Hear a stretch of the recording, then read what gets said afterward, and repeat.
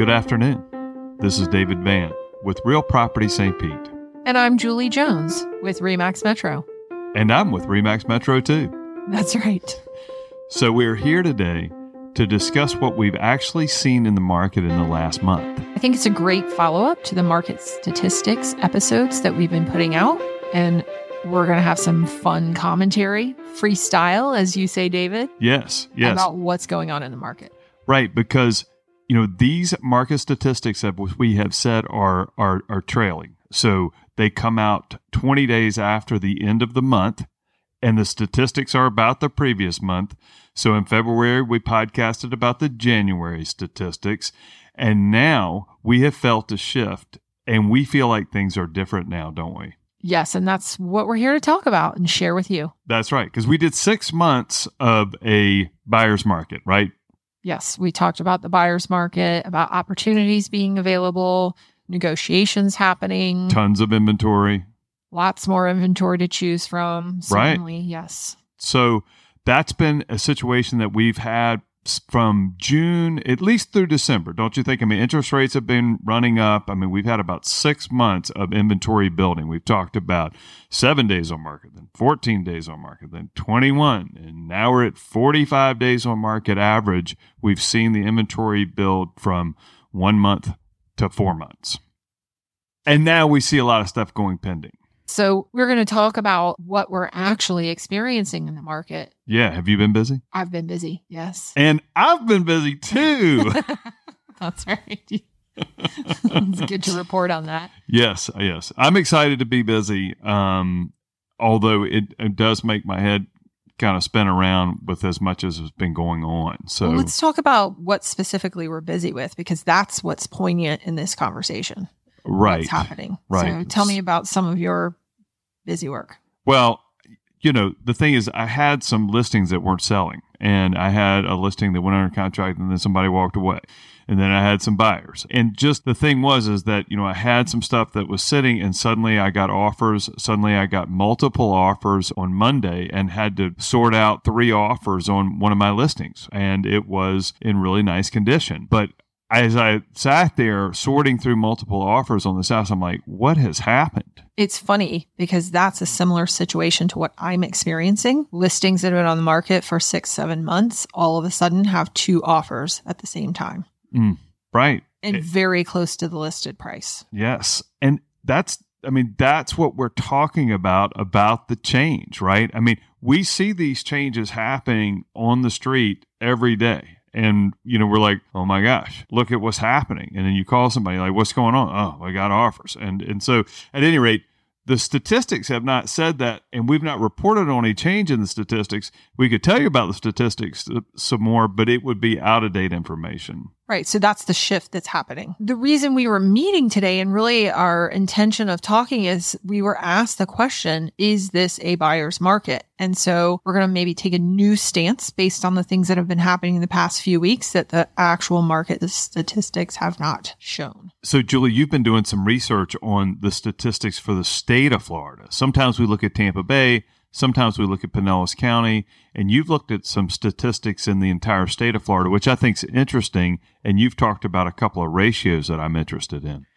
It is very interesting, and it's the ratio of active buyers to active sellers is the most important determination of house prices. So I think going forward, this shift that we're seeing in buyers is going to be an important fact that's going to drive what's going to happen in the next few months with pricing.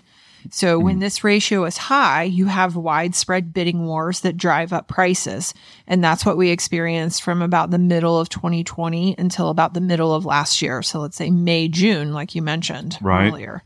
With the rise of mortgage rates, that ratio has fallen and therefore price growth has cooled off. I think there is only a deceleration of home price growth or increases. So sort of a flat market. Exactly. Right, because the prices aren't going up as much. They're going up a little or they're staying flat. Exactly.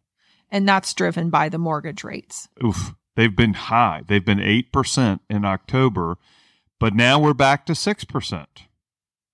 Could be 6.5. It was 6.09, then 6.25. I don't know where we're at today. Are we at 6.5? I believe so, yes. Well, here we go. So we'll see And we had a really bad market last week for equities. So, let's see what happens. So with this change in interest rates, in all likelihood, it's just going to be a matter of months before buyers wrap their brain around this is the new normal and just accept it and start moving forward with getting loans again. Well, and I think that might be where we are.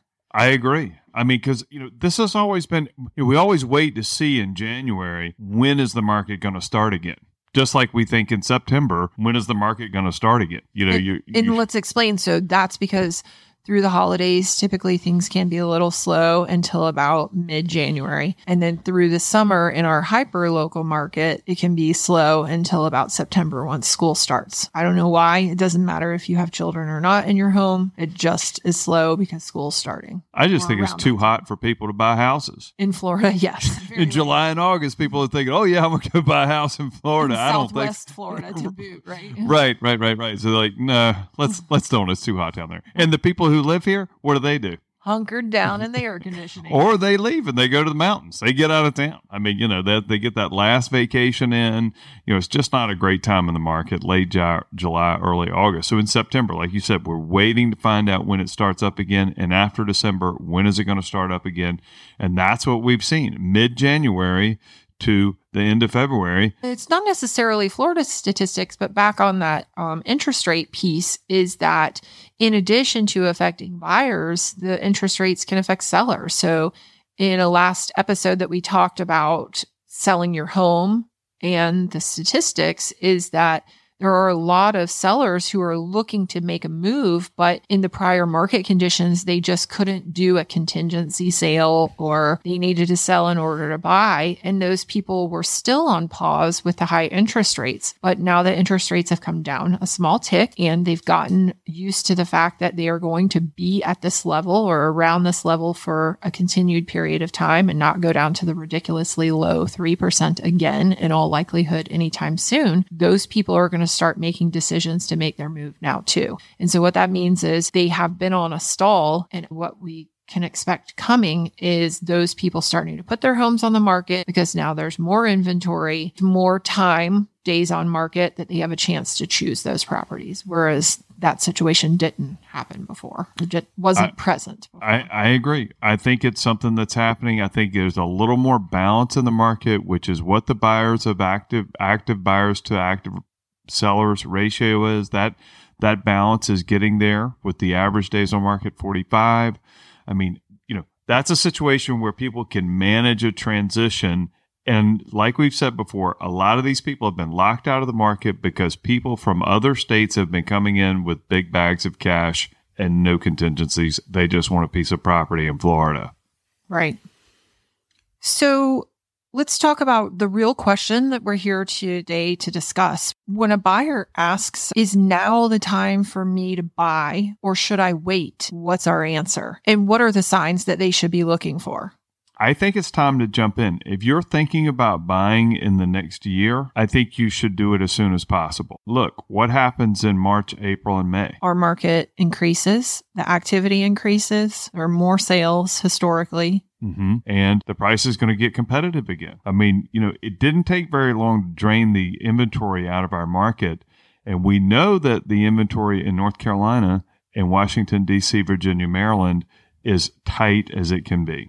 They have no inventory. I think it's a really good point you just made, though, is it didn't take that long to drain the inventory out of our market. In the grand scheme of things, our market has stayed pretty cyclical, stable, etc., pre-pandemic. And in a very short period of time, a very succinct 2 years, you're right, the inventory got pulled out of our market.